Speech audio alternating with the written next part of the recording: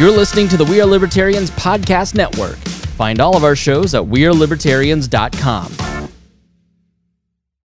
This episode is brought to you by Shopify. Whether you're selling a little or a lot, Shopify helps you do your thing, however you cha-ching. From the launch your online shop stage, all the way to the we just hit 1 million orders stage. No matter what stage you're in, Shopify's there to help you grow.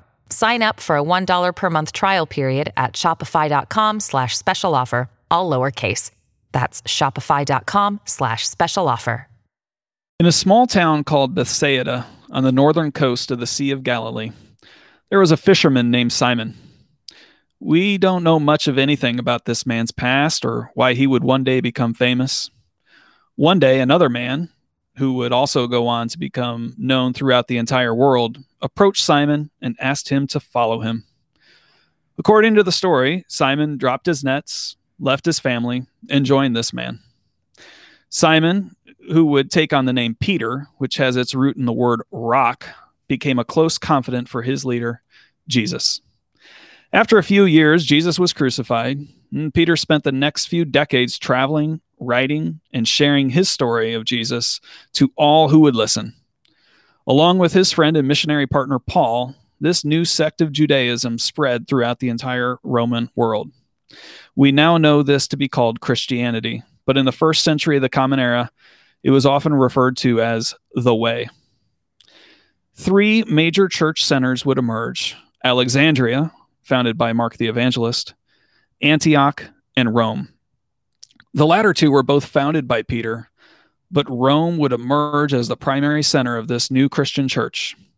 We don't know for a fact that Peter was ever in Rome, but tradition holds that he was crucified under the reign of Emperor Nero around the year 66.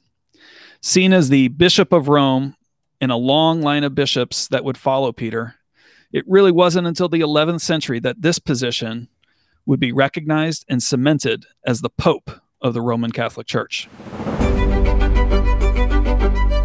Welcome to the History of Modern Politics. That was Matt Whitliff, and my name is Chris Spangle, and we are here giving you the full backstory of our modern conversations, starting from Rome and moving forward. That was Matt talking about the foundation, essentially, of the Catholic Church and the Pope of Rome, which plays a gravitational pull in Western civilization. And we felt that it was important to start with Paul and Peter and the most influential religion that will play into the Anglo-American tradition.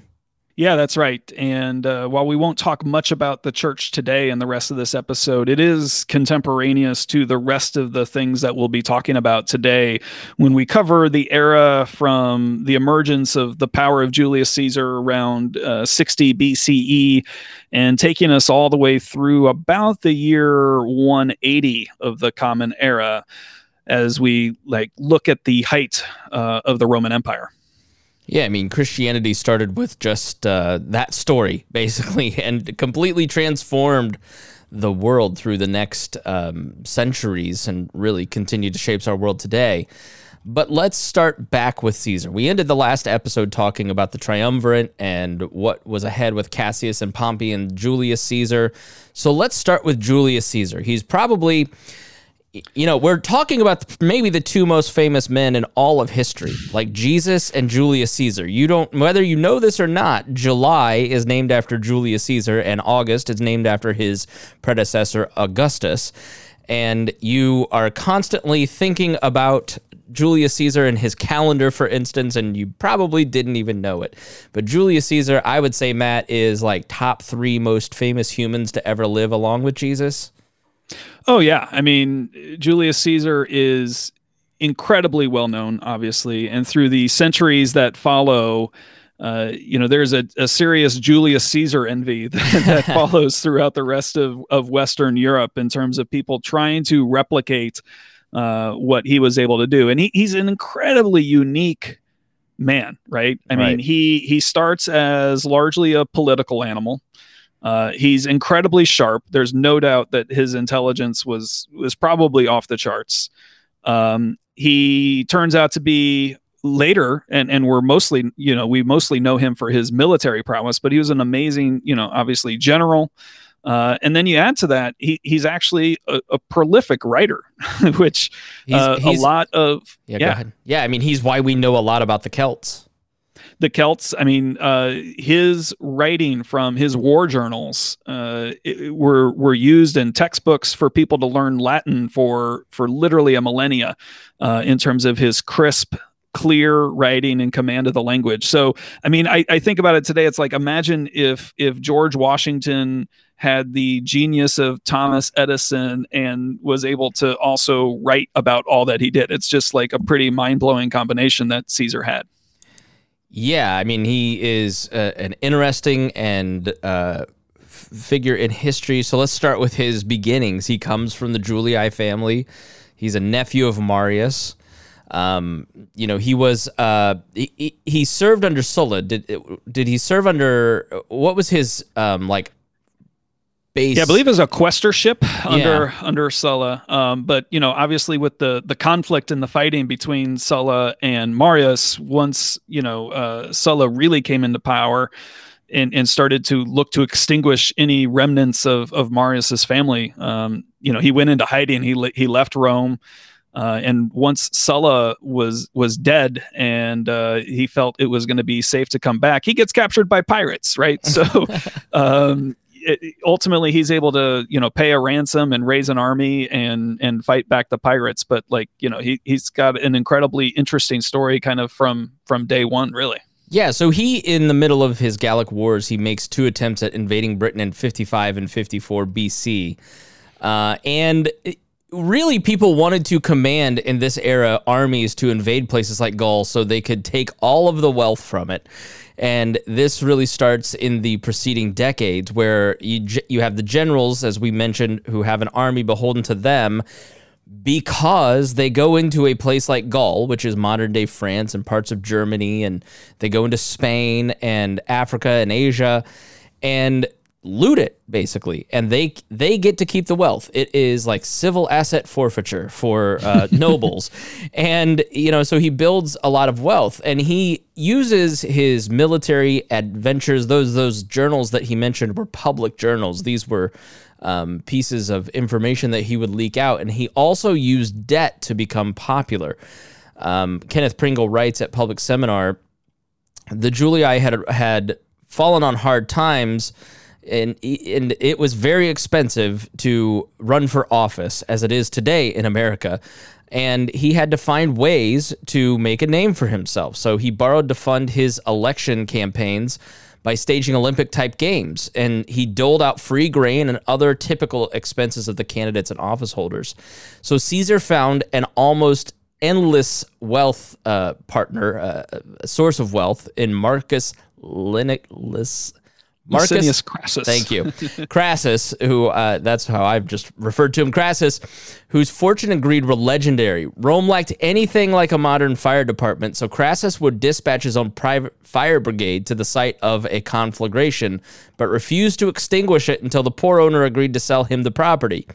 Only after the transaction was agreed to would Crassus send in the firefighter. So he ended up amassing a large amount of land and property, which was the foundation of wealth in ancient Rome, and owned good chunks of Rome through this process. So in 61 BCE, Crassus came to Caesar's rescue with a loan of 830 talents, an immense sum amounting to about an eighth of Crassus's fortune, and he was the richest man in Rome, writes Caesar's biographer Christian Meyer. It might be worth around $500 million today. That's how much he put into all of these circuses. Now, the problem with Crassus, from Caesar's point of view, was that he expected to be repaid. And so to do that, Caesar had a bigger prize, which was the consulship. It was Rome's highest office, as we mentioned in the last one. And if Crassus supported Caesar, Caesar promised to cut taxes. So to guarantee victory in the 59 BCE election, Caesar brought a third member into his cabal, Pompeius Magnus, the great military hero of the day, a wealthy man because of those conquests himself, and he would bring votes, senatorial support, and even more wealth. And Pompey needed his recent military victories confirmed and land provided for his returning troops, so they didn't turn on him. So this is how the first triumvirate was born, And it was sealed by Pompey's marriage to Caesar's daughter, Julia.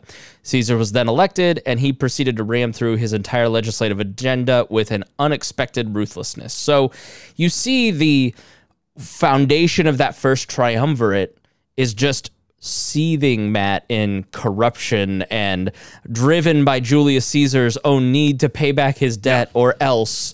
And it is really a fascinating insight into the character of these three men.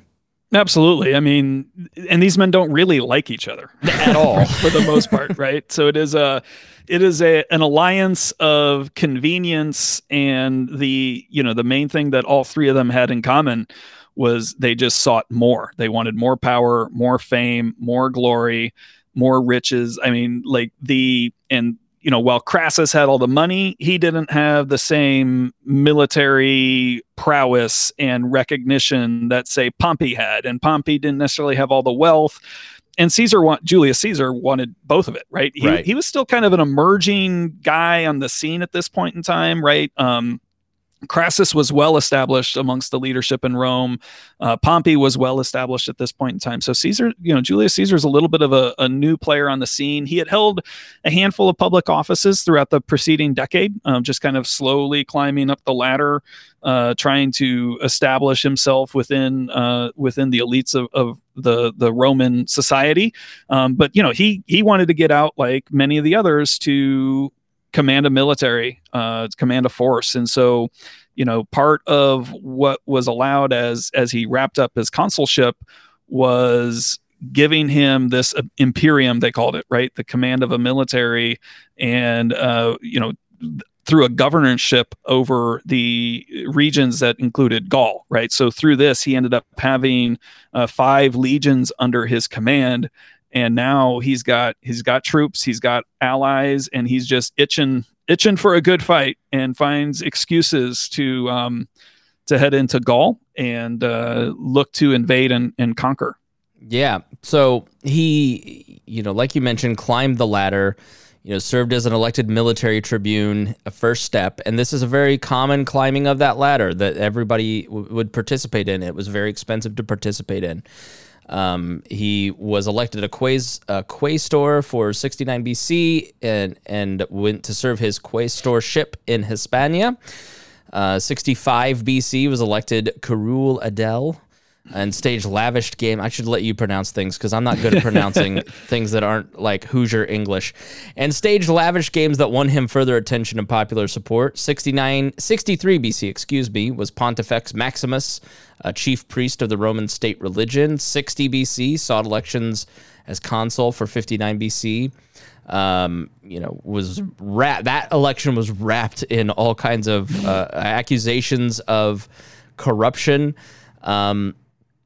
Cato, who had a reputation for incorruptibility, even resorted to bribery to get rid of one of Caesar's opponents because he was trying to fight the decline of the Roman state, which brings us up to the triumvirate and the triumph. What is a triumph?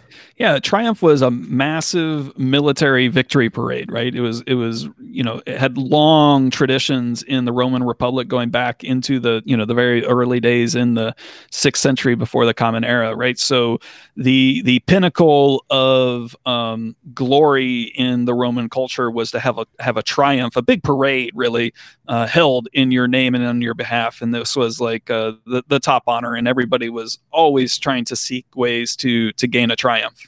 Now, so, what are some ways that people saw him as a threat, and they knew that he was a very dangerous person. I guess he had those sharp elbows, right? Yeah, I guess the way to put it is you see politicians like Bill Clinton or Donald Trump come to Washington D.C., and the people who are in the swamp immediately start trying to do things to limit their power or to limit their abilities. Did that happen to Julius Caesar? Well, absolutely. And the one way they tried to limit his power was giving him after his reign as consul, or his term as consul, was to put him into a much smaller position, right? And so they were going to kind of give him some of the backwoods of northern Italy, and through some deal making, he's actually able to get a law passed that gives him that governorship over a few territories, like I was saying. The one is the Cisalpine Gaul, which is northern Italy today, Illyricum, which is southeastern Europe, and then they ultimately end up adding Transalpine Gaul, which is southern France.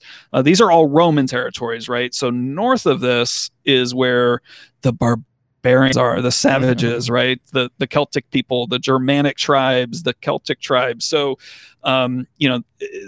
by seeking to put Julius Caesar outside of Rome and get him into territories to oversee, they were trying to get him out of their backyards, but they end up through the deal making that Julius Caesar is able to do. He also is out of their backyard and has legions of armies under his command. Yeah, and you want to be the head of a province because you get to loot it. And so the thing you have to keep in mind when studying Roman history is that anytime you see somebody in a position of power, there's usually some financial structure. You want to be the governor of Africa because there's tremendous wealth with their grains, for instance. And Gaul had a lot of wealth, and he used this through his Gallic Wars to win glory by expanding the territory of Rome, tried to go into Britain, as we mentioned. But who are some other people that are important in this story besides just Julius Caesar? Yeah. So let's move across the English Channel and look to the island for a moment. So we have Commius. So Commius is actually king of one of these tribes, on the island, and he sees a way to make a deal, right? Because he knows that Caesar is at his doorstep.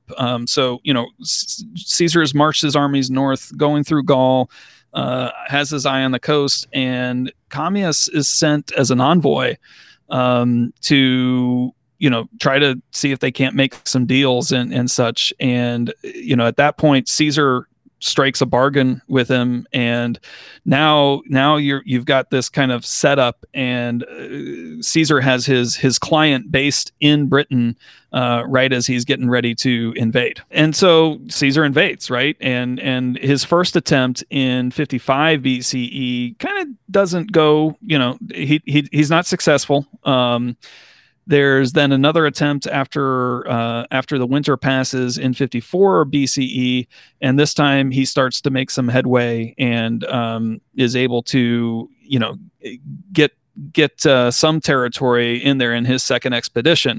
But now a new leader has emerged out of the various British tribes named Cassivellaunus, and he is, ultimately they're trying to fight back Caesar and this massive army of Romans that has come across with, all of their weapons and technology advances. Yeah. And again, I would say there's a great podcast called, what's the one that you recommended to me? The British History Podcast? British History Podcast. Yeah. And he really covers in depth this invasion and how afraid the soldiers were of crossing the channel.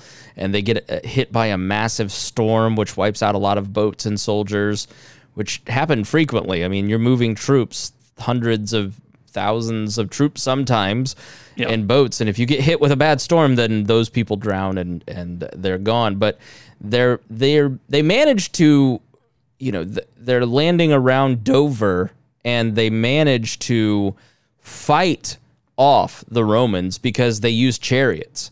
They're great charioteers, and Caesar talks about how vicious and skilled the warriors in these lower tribes are, especially at horse riding and charioteering. So good on them fighting back against Julius Caesar.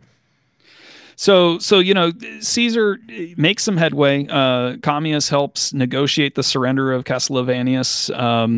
But now back in France, back in Gaul, it's not completely pacified, and there are some revolts, and a new leader of the Gaulish people is starting to rally, all the various tribes and groups together. Because you got to remember, these are, as we talked about last time, the Gaul is not a kingdom at this point, right? There are still all sorts of different tribes and groups, and they don't necessarily all get along with each other. So it makes it very easy for someone like Julius Caesar or any of the Roman generals, frankly, to kind of go through a lot of these territories and just run roughshod, because they have a professional military fighting force at this point. They are a unified front, and they're able to pit groups against each other and take on one group at a time. So Caesar has to leave the island of Britain and is not able to establish full control. He's got a little bit of a loyal client state in there through his connection with Commius. But one of my favorite names in history now. Me too. It starts to emerge, and that's Vercingetorix of the Gaulish people, right? So he is somehow been able to convince the various tribes and groups of the Gauls to unite and rally and fight against Julius Caesar. And if you want to learn more about these battles that kind of ensue in the Gallic Wars, I mean, I definitely highly recommend Dan Carlin's podcast, in particular, the Celtic Holocaust, right, where he goes into a lot of detail of the things we talked about last week, a little bit about who are these Celtic people, but a lot of good time is spent around the battles between Vercingetorix and Julius Caesar. It really does motivate people to band together to fight an enemy when you're trying to, basically genocide an entire group of people while enslaving them, selling them back to Rome for slave labor, stealing all of their things. It tends to really tick people off. Yeah. So Caesar is in Gaul, fighting in Gaul, amassing troops, territory, wealth, and that is starting to make the folks in the Senate nervous. They're a little nervous. They're getting nervous because you don't want, it's like the thing about being in Gaul is that you can just march, you have a land pass to Rome. If you want somebody like Julius Caesar and his anti-Senate army in a place like Africa or Greece or some place where it's hard to march and you have to bring everything via boat. So Gaul is kind of the worst possible place for Caesar to be positioned. And so how does the Senate start to fight back? Yeah, well, first of all, Caesar wins, right? Vercingetorix surrenders, and now Caesar starts heading back to Rome, ready for his triumph, ready for his fame and glory. But the Senate strips him of his command, right? And so, under Roman law, as long as you are holding a consulship or a proconsulship or various other titles of a magistrate, you cannot be convicted of any crime, right? But Caesar knows that as soon as he has his title stripped from him, that his political enemies are going to find reasons to have him arrested and probably killed. So Caesar marches his army up famously to the Rubicon River, which is forms a boundary, and now it's time for that life or death decision. Will he stay and with his army on the other side of the Rubicon? Will he cross peacefully and put himself up to the fates and see what happens, or will he proverbially roll the dice and cross the Rubicon with his army? And we all know what happens next. Yeah, he invades, and there is a civil war with Pompey, who is representing the Senate and fighting for the true republic, while Caesar's also fighting for the true republic. And both sides are fighting to restore the republic and make sure that everything is just safe. And then eventually you have Brutus and Cassius, and they're fighting for the true republic. And everybody's just very concerned with, in reality, they just want to win so they can have all the power. But the rhetoric through this period is all about fighting the traitors and restoring the republic.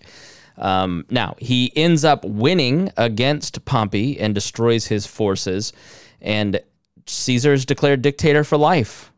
It's kind of a jump. Yeah, right. Yeah, his now the Senate is filled with yes man for Caesar, and he is, as you said, dictator for life. And there is opposition, right?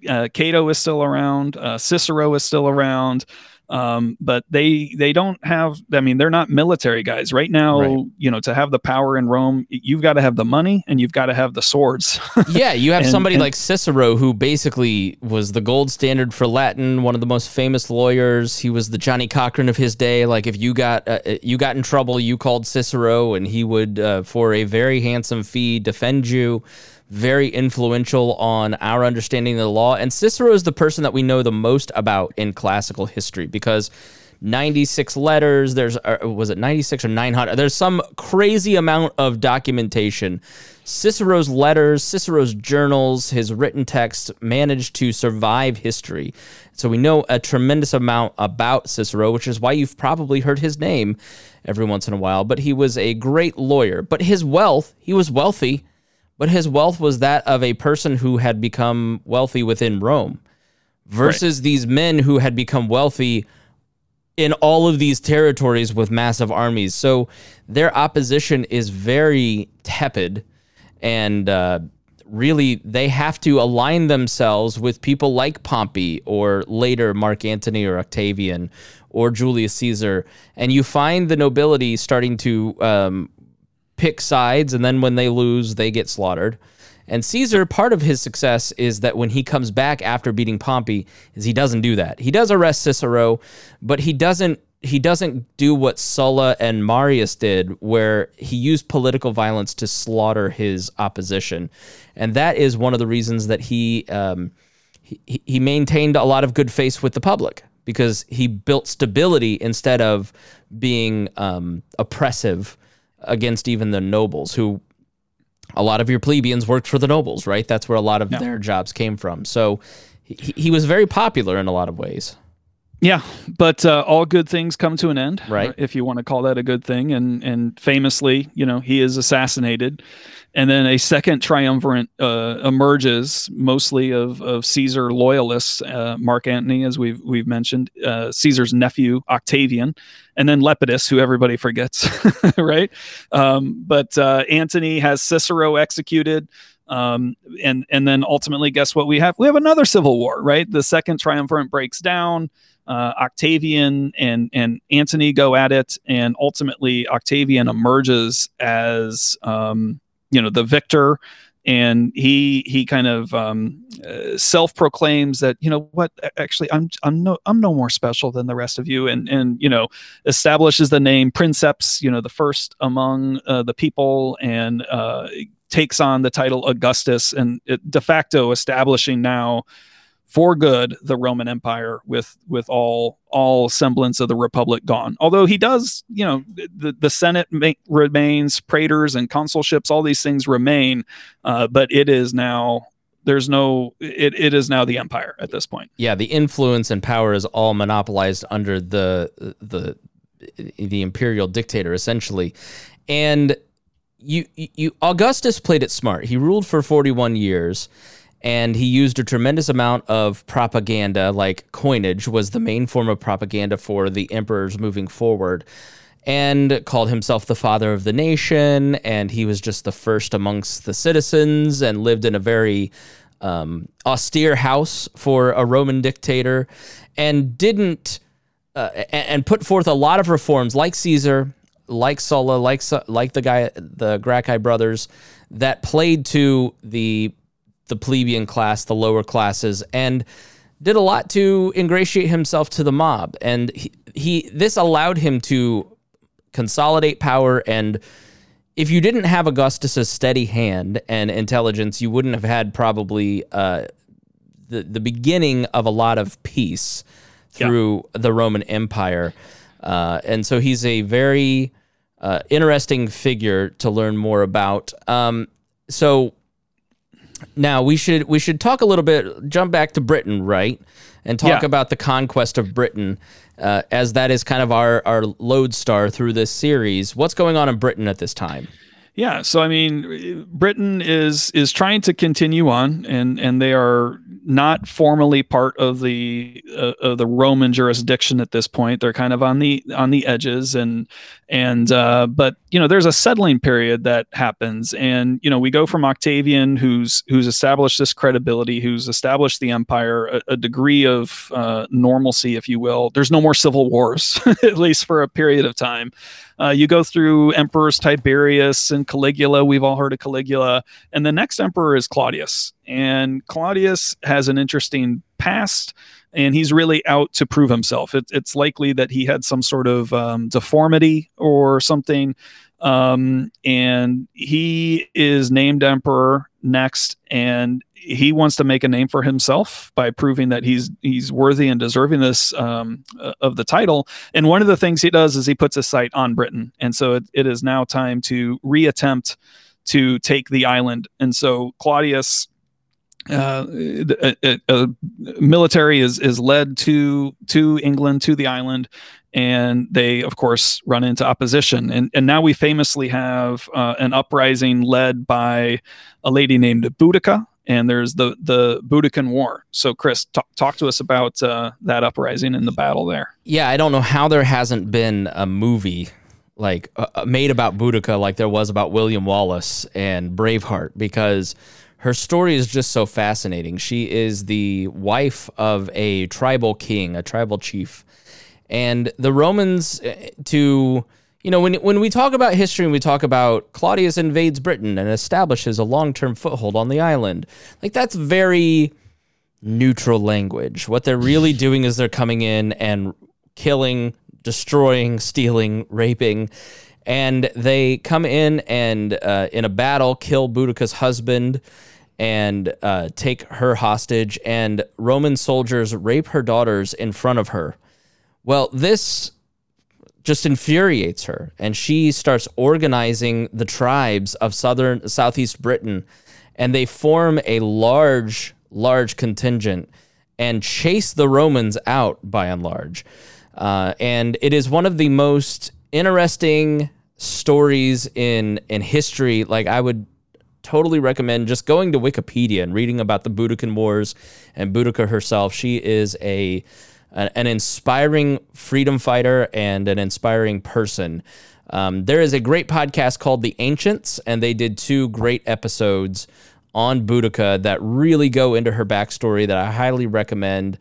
And I think that the person that is in the interview is saying the birth of the Roman Republic, it comes about because of the rape of Lucretia, who is a noblewoman and is taken advantage of by a foreign power that is established itself as the king of Britain, or the king of Rome, I should say. And this outrages the people in Rome so much that they end the monarchy and form the Republic. And they make the parallel of, at the end of the Roman Republic, you have a similar story in Boudica, who exemplifies the same level of outrage at the Roman Empire that comes in and treads on her. So really recommend you look into Boudica. She's just a fascinating person. There is a felt impact in the early days on the population in the daily life during the conquest. But eventually they establish cities, and they establish Roman political rule. They establish a trade economy, defense, and your average life starts to improve in Britain because of the Roman Empire, because now you have trading routes open. You have, instead of warring, feuding clans, you now have some established central law and a military that has established order there. And so over the next 500 years, you have I wouldn't say it's a peaceful time. If you're a Druid, your entire religion was exterminated. Right. But eventually it settles in Britain. And let's talk a little bit about Hadrian's Wall, because this is like the most famous piece. Why don't you bring us up to the period of Hadrian's Wall? Yeah, sure. So, after Claudius, there's, Nero comes next. And, I think most people have heard of Nero and that he's a little bit crazy, right? And there's the fire and such. And over the next couple of decades, it's rocky for the empire again. But ultimately, the last of this kind of run of challenging emperors is Domitian, and he's assassinated through a plot amongst the court officials. and Nerva is established as the emperor, and he's considered to be the first of what our history refers to as the 5 good emperors, right? So there's this now period of time. You may have heard of the phrase Pax Romana, right? The peace of Rome. This is that era where we go from the 5 good emperors in the next, roughly century. So Nerva is the first of those. His claim to fame, if you will, was there was actually a peaceful transition of power, right, following him. And he had no descendants, right? So there was a little bit of a question mark as to who would be next. And so that next emperor ends up being Trajan. He is known for massive public works programs and really working on reshaping the infrastructure and, a lot of the construction that happened. I mean, still some of it still remains today in Rome. And then following Trajan is Hadrian. And we'll talk a little bit more about the Hadrian Wall and that and such here in a second. But, Hadrian is known for, he got out of Rome and went across the empire. And he really tried to establish himself as a visible presence, showing that, he kind of quote unquote cared about the people all throughout the empire.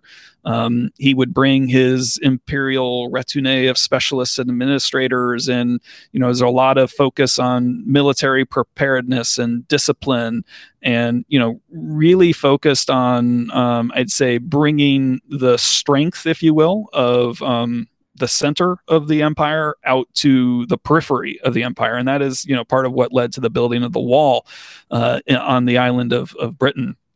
And then he's followed by Antonius Pius, the 4th of the 5 good emperors, effective administrator, leads to a large surplus in the treasury, working on access to water, lots of, again, good public works and infrastructure. And then finally, Marcus Aurelius, who I think many people have heard of.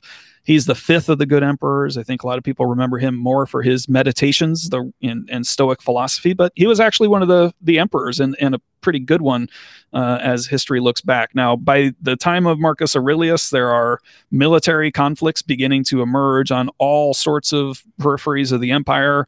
Luckily, the works by Hadrian have allowed for good defense on the edges, but this is kind of that period of time where the Roman Empire is really at its height. Yeah, it's called the Pax Romana. You may remember that from high school. You have a functioning state and you have little conflict, and really you have conflict, right? Okay. You just don't have civil war. So the Romans aren't fighting each other. That's why it's called the Pax Romana. But you have the Hadrian's Wall built because the tribes in the north, the Scots, are trying to invade into England, into Roman Britain. So there's a reason that the wall is built, and the Antonine Wall is built up higher, and that eventually gets blocked. But you have at the edges of... So I guess the way to put it is like, we all know why Rome fell, right? The barbarians invaded. The barbarians were always testing the limits and the outer bands of the Roman Empire. It's the ones that wouldn't buy into the Roman system, I should say. Yeah, but and go ahead, it just the state eventually after the Pax Romana weakened so much that they could no longer fight off the Gauls, the Huns, the Visigoths. Yeah, and I think one of the things, I've read that Hadrian was seeking to accomplish this is, there's not a great natural boundary or border necessarily on the island of Britain to basically be like, north of here is not us, south of here is us. And so the wall intended to do that in partially in recognition that like, okay, we're done here, right? Yeah. We're not going to go try to conquer the entire island. Similar things are along the continent and out east. There were natural boundaries, or where they weren't, Hadrian sought to basically put a pause or an end to some of the expansion, because the ability to maintain all that infrastructure and keep everything running, it's incredibly expensive, right? And so part of the purpose of Hadrian's Wall was to basically say, like, Rome is not going to go any further than this. Well, let's end it there. We will talk about the weakening of the empire in the 3rd century. We'll cover AD 180 to 425 in the next episode and talk about Diocletian and Constantine and Rome leaving Britain and all the consequences of that. And we thank you for joining us. Thank you, Matt. Thank you, Chris. Thank you for joining us here on the History of Modern Politics. If you want to get emails, show notes, video of these episodes, I mean, you can't imagine how handsome Matt and I are. So go check that out, and reading list too, at thehistoryofmodernpolitics.com, and support the show by joining there. Thank you so much, and we will see you next episode.